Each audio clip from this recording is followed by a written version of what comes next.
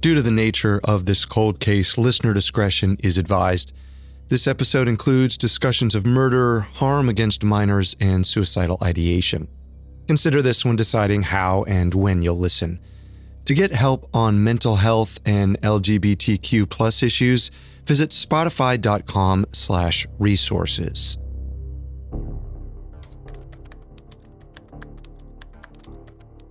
Bill Thomas sits in his usual spot at his desk. This is his domain. It's where he takes calls, answers emails, pores over internet databases and archives. Today, he's looking for the same thing he always is. Tips about a string of murders that occurred in Virginia back in the 1980s. It's an old case, but still, Bill's had some luck. In the last 5 years, he's gotten dozens of leads. It's why he keeps up this routine. Calls, emails, archives. He'll probably do this until one of those leads turns into a legitimate break in the case. The thing is, Bill's not a professional investigator. His sister was one of the victims. And now, over 35 years later, he's still trying to make sense of his loved one's murder, just like his parents did before him. Because this isn't just a cold case. It's a multi-generational search for answers.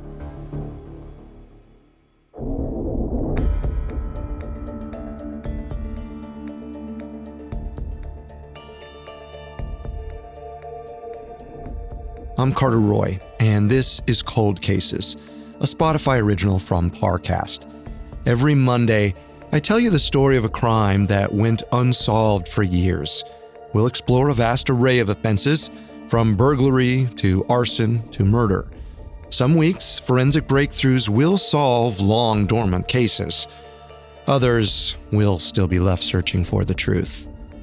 Today, we'll learn about the murders of 3 young couples and the disappearance of another, all along the same stretch of road over a 3-year period. We'll dive into the hunt for an elusive killer and the surprising way the case resurfaces nearly 30 years later. We have all that and more coming up. Stay with us.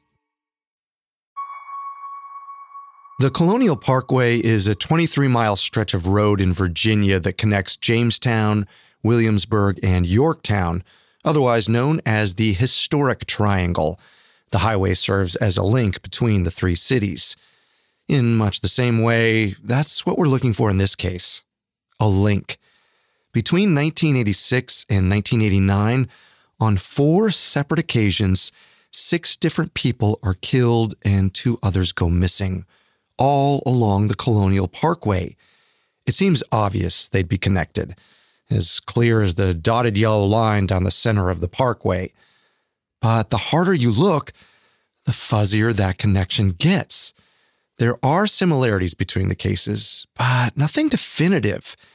It's possible the location is just a coincidence. Or is it?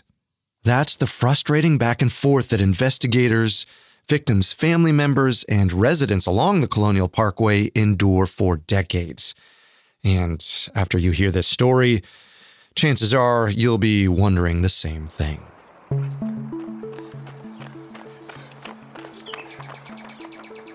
On October 12, 1986, a jogger runs along the Colonial Parkway in Virginia.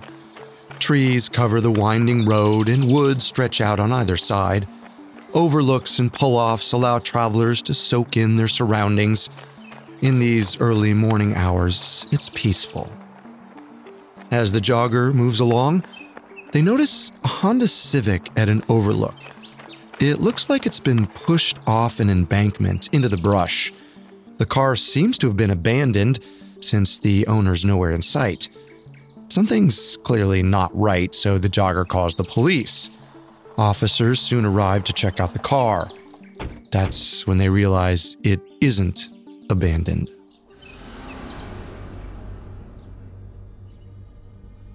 Two young women are in the car, one in the back seat and one in the hatchback. Both their throats have been slashed. There's blood everywhere. The car itself has been pushed off the side of the road. It's doused in diesel fuel, but nothing's burned. Authorities think the suspect tried to set it on fire, but didn't realize that diesel is less flammable than standard gasoline.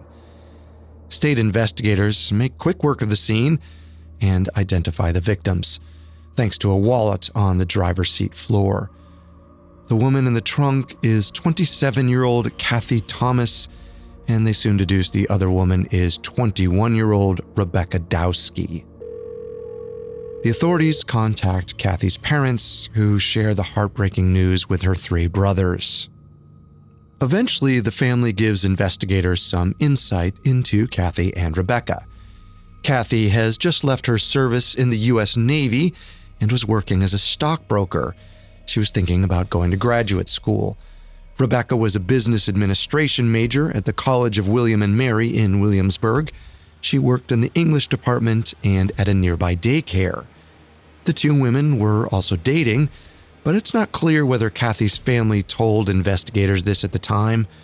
The Thomases were supportive, but the women had largely been keeping their relationship a secret. That's because in 1986, it was illegal to be gay in the Navy. Kathy had recently left as a step toward living a more authentic life. Still, even outside of the military, lesbian couples weren't welcome everywhere. While the stunned families grieved, the FBI combs over the crime scene. The FBI's involvement feels like a big escalation, but it's actually just a jurisdiction thing. The Colonial Parkway travels through the Colonial National Historical Park, which is federal land, so this crime is technically under their purview. FBI Special Assistant Irvin Wells gets briefed on the murders. A medical examiner has determined the cause of death was strangulation, which means the women's throats were cut after they were killed. To Wells, that means these murders are overkill, which is when an attacker does more than necessary to kill their victim. This leads Wells to wonder if the killer knew the women and whether their deaths were personal. But when he examines the crime scene, he notices rope burns on the women's hands and necks. It suggests the killer subdued them somehow. But Kathy and Rebecca were 2 young, smart, athletic women, so Wells believes they would have fought back. And yet, they were subdued. Then he clocks that the window of the driver's seat is rolled down, and the glove box is open, as though Kathy had been reaching for her license and registration. Is it possible the killer impersonated a police officer to catch his victims off guard? Or perhaps worse, could he actually be a law enforcement agent? This becomes the prevailing theory. Wells and his fellow investigators believe that the killer could have posed as an officer in order to render the women compliant right from the jump. He could have also approached the car at night with a flashlight in order to obstruct their vision. We should note that investigators immediately assume the killer is a male. A few recent studies support this theory, like a 2019 Penn State study that points out male serial killers tend to hunt their victims who are often strangers. On the other hand, female serial killers usually target people they know. You may have noticed, we're already talking about serial killers here. That's because the FBI starts profiling this culprit in the same way they analyze serial killers, after only the first set of victims. It's like they suspect the other shoe will eventually drop. A year later, it does. In September 1987, 20-year-old David Knobling and 14-year-old Robin Edwards are reported missing. We don't know the exact nature of their relationship, only that earlier that day, Robin went on a date with David's younger cousin, which David and his brother chaperoned. Later that night, Robin and David headed to an overlook on the Colonial Parkway. The next day, a sheriff's deputy discovers a pickup truck in a parking lot near the James River. A door is left open, the keys are still in the ignition, the radio is on, and the wipers are running. The deputy also notices a wallet left on the dashboard. He grabs it and checks for a license. It's David Nobling's. Authorities reach out to David's family. According to them, the truck is David's prized possession. He would never leave it abandoned. Investigators also reach out to Robin's family. They show her mom photos of a pair of shoes left in the trunk. Robin's mom immediately recognizes them as her daughters because of the way they're colored all over with markers. Officers surmise that David and Robin must be together, hopefully alive. But it's not long before those hopes are dashed. After a 3-day search for the two of them, Robin's body is found near the riverbank, and then David's own father finds his son nearby. Both have been shot in the back of the head, execution style. These murders occurred about 30 miles away from the area on the Colonial Parkway where Kathy and Rebecca were killed a year earlier. But this time it's on state land, not federal. So Virginia state investigators take over the case. Right away, the similarities to the previous double homicide are hard to ignore. Both sets of people were killed in vehicles, presumably at night, right off the Parkway in areas known as lovers' lanes. One notable difference is the method of killing. David and Robin were shot, not strangled. But authorities still suspect one thing. They've got a serial killer on their hands. They move forward with their investigation, confident in this theory, but they don't make much progress before tragedy strikes again.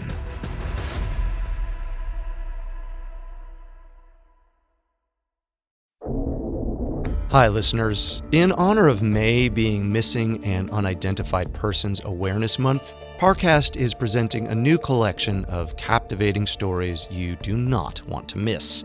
On Disappearances, Sarah Turney examines the disturbing crimes linked to the Highway of Tears and the Bethesda Home for Girls. Plus, she welcomes the founders of the Black and Missing Foundation for a special discussion. Catch these episodes starting May 4th. Then on Unsolved Murders, Sarah joins Wendy and me for 3 no-body homicide cases rife with cons, conspiracies, and conflicting statements. The Unsolved Murders special, The Missing Dead, starts May 16th. Follow Disappearances and Unsolved Murders to hear all of these episodes all month long. Listen free, only on Spotify. In April 1988, 7 months after the second Colonial Parkway attack, 20-year-old Keith Call and 18-year-old Cassandra Haley leave a college party. It's at Christopher Newport University, about 20 miles south of Williamsburg. Eyewitnesses say they took off together around 1:30 or 2 a.m. They're never heard from again. Keith's car is discovered by a couple of park rangers the next morning. It's at an overlook by the York River, only a few miles away from where Kathy and Rebecca were killed in their car. But this time, there are no bodies inside. The rangers call in the abandoned car to the police. In the meantime, they search the vehicle to figure out who it belongs to. They find a woman's shoe on the passenger seat floor and men's and women's clothing in the back seat. Their best guess? Keith and Cassandra stripped and ran into the river for a late-night swim. Except Cassandra's family swears that Cassandra would never do that. She's scared of the water. Not to mention, it would have been freezing at that time of year. Keith's family is equally confused. To them, it doesn't make sense why he would have driven out to the Parkway. For one, it's out of the way of both the party and where Cassandra lived. For another, Keith knew about the previous murders. He thought going out there was dangerous. which makes Keith's family think someone forced him and Cassandra to go there, or someone hurt the couple somewhere else, then dumped the car there. This case goes back to the FBI. Another friend of Keith's, Lisa Brown, contacts them after she hears he's missing. She tells them she saw Keith at the college party the night before his car was found. The Bureau says they'll send someone out to talk to her, but no one ever takes her statement. Presumably, they're too focused on the search for Keith and Cassandra.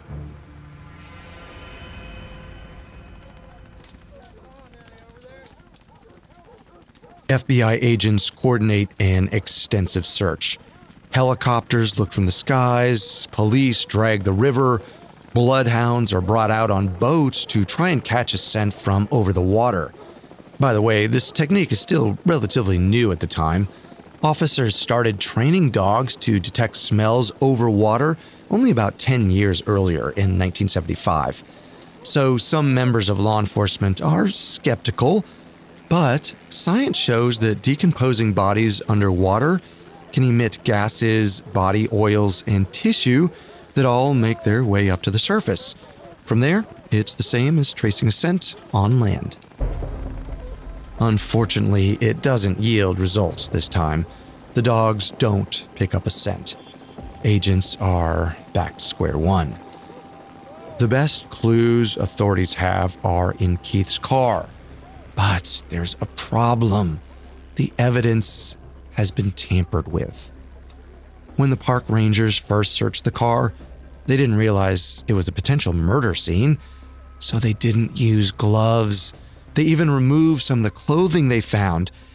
And apparently, when they realized the situation was more serious than an abandoned car, they tried to put it all back the way they'd found it, but it was too late. The entire scene was compromised.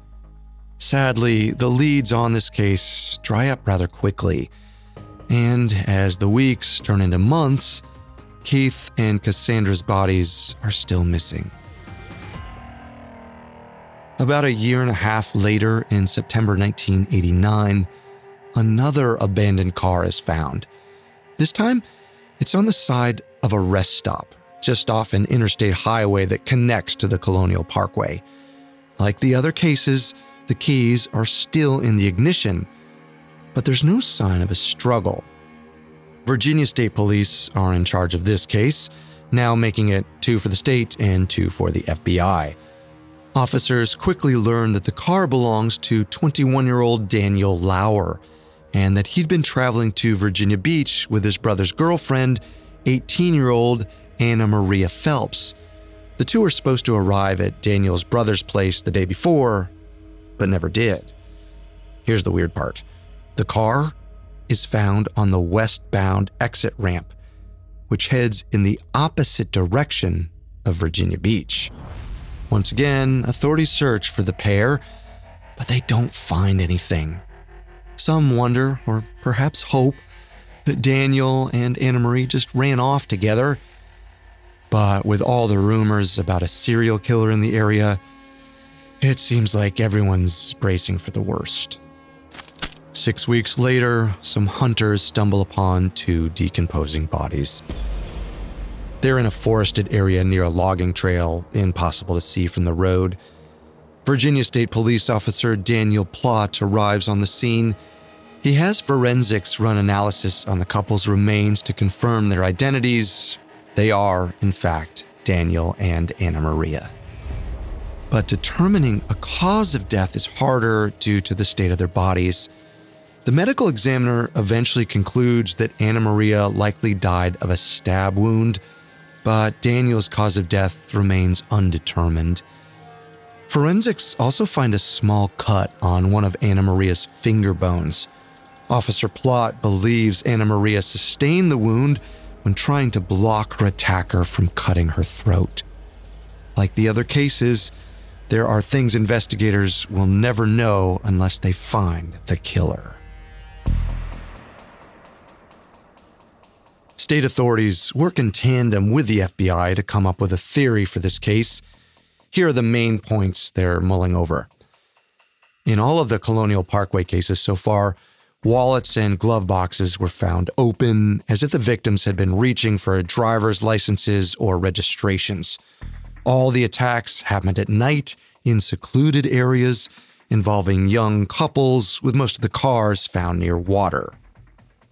Not to mention, double homicides are rare, and 3, potentially 4, in just 3 years, all within the same 30-mile radius of the same stretch of road? Well, that's even more uncommon. But there's no clear motive and no concrete MO. Some believe they're dealing with a killer who is evolving, changing his methods each time he kills. But for others, things just don't add up. The cases are similar, yes, but there are also differences. They can't be conclusively linked. And then, just like that, the killings stop. Years go by. The Parkway communities regain a sense of peace, and the pressure on authorities to find the killer lessens, but people still want answers, especially the victims' families. For the next 12 years, investigators try to bring them closure, but there just aren't any more leads. Until 2001. That's when an FBI trainee named Steve Spingola starts helping out with the Bureau's stack of cold cases. As he pores over the files, he comes across the Colonial Parkway murders and takes a look with fresh eyes. At this point, the public has long been convinced that the double homicides were the work of a serial killer, but Spingola isn't so sure. He thinks the serial killer angle is just the easiest pill for people to swallow. At least, it's easier than admitting there were 4 different attacks in one small area. Spingola looks into Kathy and Rebecca's case first. There are aspects there that he doesn't think were properly looked into, mainly that they were romantically involved. Spingola thinks this could have been a motive for their killer. We'll get into this more later, but Oxygen catches wind of the Parkway murders and eventually produces an in-depth documentary about them. In it, they interview an FBI profiler named Jim Clemente, who suggests the killer sees himself as a moral enforcer. Well, that's someone who wants to dole out punishment on those he sees acting in what he deems a sinful way. That same documentary also reveals that Kathy and Rebecca regularly visited the same area of the Parkway on Thursday nights. So it's possible the killer wasn't just lashing out at a random couple, but targeted them specifically. If Spingola is right that the killer had it out for Kathy and Rebecca, then that muddies the water for the other 3 cases. But even if there aren't 4 separate perpetrators, Spingola does believe there might be more than one. He looks at all the files and focuses on the last double homicide, Daniel and Anna Maria. It doesn't seem to fit with the other 3. Daniel and Anna Maria had been on their way to Virginia Beach, but unlike the other cases, they weren't pulled off into a lover's lane. They were at a rest stop. Their attacker could have been anyone. But for whatever reason, Spingola's multiple killer theory doesn't go anywhere. Once again, the case falls into the trap of so many like it. With no new leads, the files start collecting dust. And even though the victims' families desperately want answers, there's not much that can be done. That is, until the FBI makes a major mistake. In 2008, nearly 2 decades after the final set of murders, a man named Fred Atwell attends class at a school for private investigators.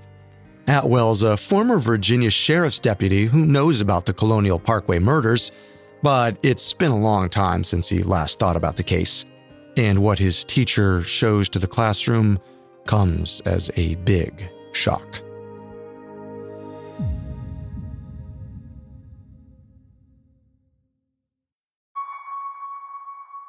Fred Atwell is stunned to see photographs of the Colonial Parkway crime scenes and victims being used as teaching materials in a private investigator class he's taking. As far as Atwell's aware, the Colonial Parkway cases are still open investigations. No one should have these photos.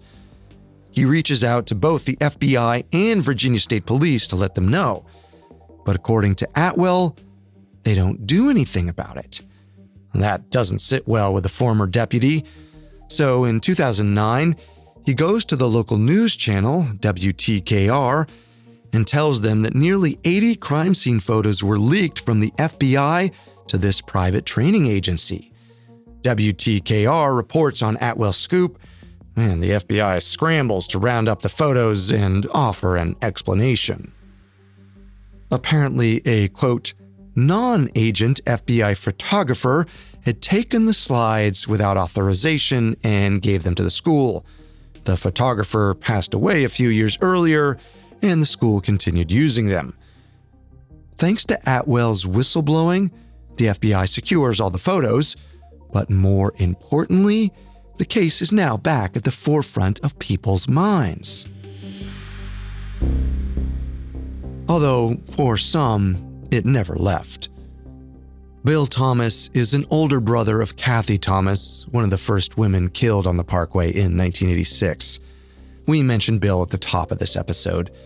He's been asking for answers about his sister ever since she died.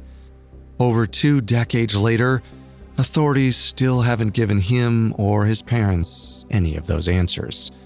Bill's never actually spoken to the other victims' families, but after the FBI leak, he decides to reach out to them. He feels they have an opportunity to make demands.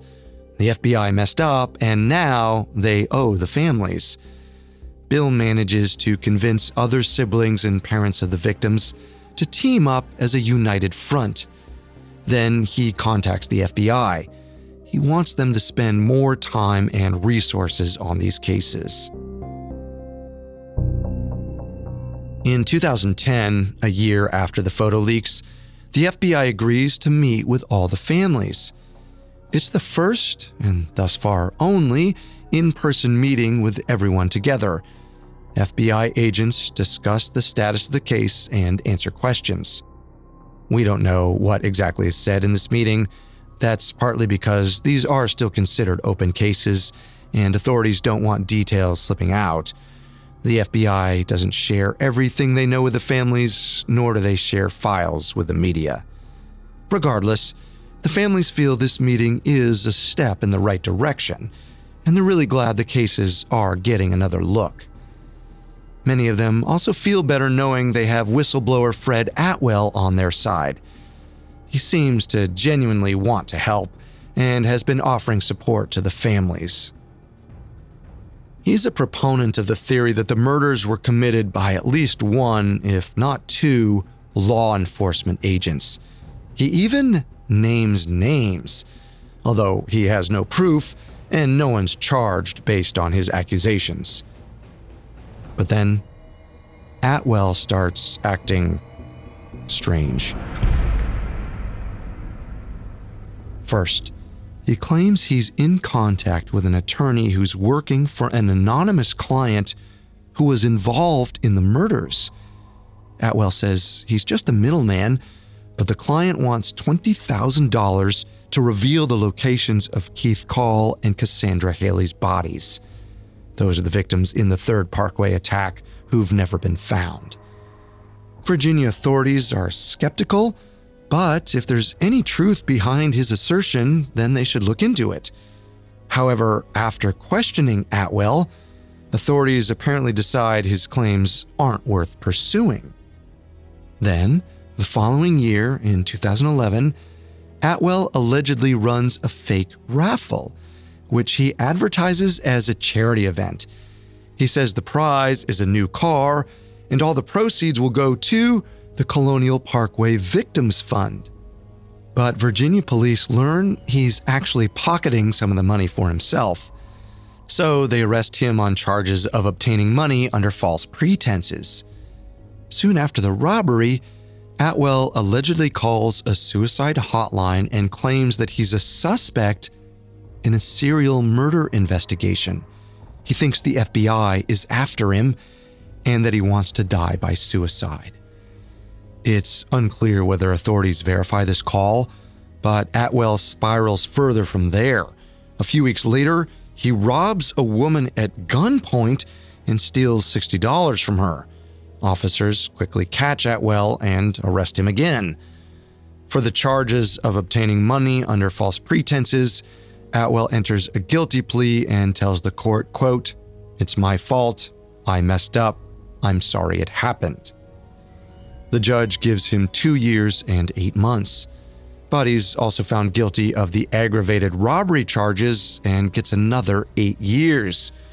The 2 sentences have to be served consecutively, so Atwell's looking at the next decade in prison. Despite his alarming behavior, the families of the Colonial Parkway victims never seem to suspect Atwell himself. Although it's not out of the realm of possibility, given that he would have been in his late 30s at the time of the first murders and presumably working in law enforcement in the Colonial Parkway area. Even if Atwell was considered a suspect, any opportunity to get answers out of him passes in 2018 when he dies in prison. Bill Thomas continues to fight for answers about his sister Kathy's murder every day. He runs a Facebook page that posts updates, and he actively passes along tips to the FBI. But it's a tough gig. The Colonial Parkway murders have remained in limbo for more than 30 years. And as time passes, the number of people who are alive when the slayings happened becomes fewer and fewer. With cold cases, it's often parents who are fighting for answers, but in this instance, it's been so long that many of the victims' parents have either passed or are in declining health. The burden of keeping the case alive falls to the victims' siblings like Bill. Joyce Call Canada is another sibling who's still searching for answers on behalf of her family. Her little brother, Keith Call, along with Cassandra Haley, disappeared and was never found. Joyce still holds out hope that he might return someday. It's why she hyphenated her last name. If he ever comes back, she wants him to be able to find her. Cassandra's sisters, Paula and Terry Haley, both write letters to the FBI on a regular basis, looking for updates and answers. Likewise, Robin Edwards' sister Jeanette has taken over as her family spokesperson. Her dad passed away, and her mom can no longer deal with the stress of the case. Jeanette's son was only a year old when her 14-year-old sister was murdered. Now he's a grown adult with 3 children of his own. For all these siblings, they hope they'll get answers before their children have to seek them. Perhaps out of that fear, in 2021, the families once again come together to make a new demand of the FBI. They want DNA tested. Bill Thomas gives an interview with the Virginia Gazette about this. He says the FBI won't confirm whether there was any DNA collected from the crime scenes, but he's sure that 3 of the 4 cases do have DNA. Bill and the rest of the families are inspired by the testing done to catch the Golden State Killer. That killer's crimes had been unsolved for even longer than the Colonial Parkway murders. If you listen to our episode, Finding the Golden State Killer, you probably know how that all went down. But just in case, the headline is, investigators took DNA from old crime scenes and then used genetic genealogy sites to find the Golden State Killer's identity. Bill, Joyce, Paula, Terry, and Jeanette hope the same can be done in their cases. It's reasonable for the families to be hopeful. Right now is perhaps one of the best times for cold cases to get a second look. DNA testing aside, there's also the recent public interest in true crime stories, which keeps cold cases like this one front and center. Oxygen's Lover's Lane Murders came out in 2021 and is supported by the victims' families, some of whom talk with the show's hosts. The series isn't the only one to question the serial killer theory, but it's certainly one of the loudest. They painstakingly pore over the evidence and ask the question, what could authorities have done differently? But they don't find an answer either. The Colonial Parkway murders are no closer to being solved today than they were in the 1980s. But that doesn't mean they never will be. So long as people continue to push for answers, there is always the hope that justice will be served, even if it takes generations.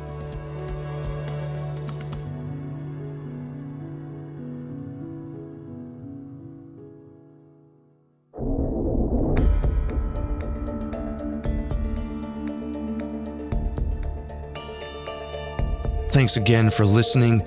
We'll be back next Monday with another cold case.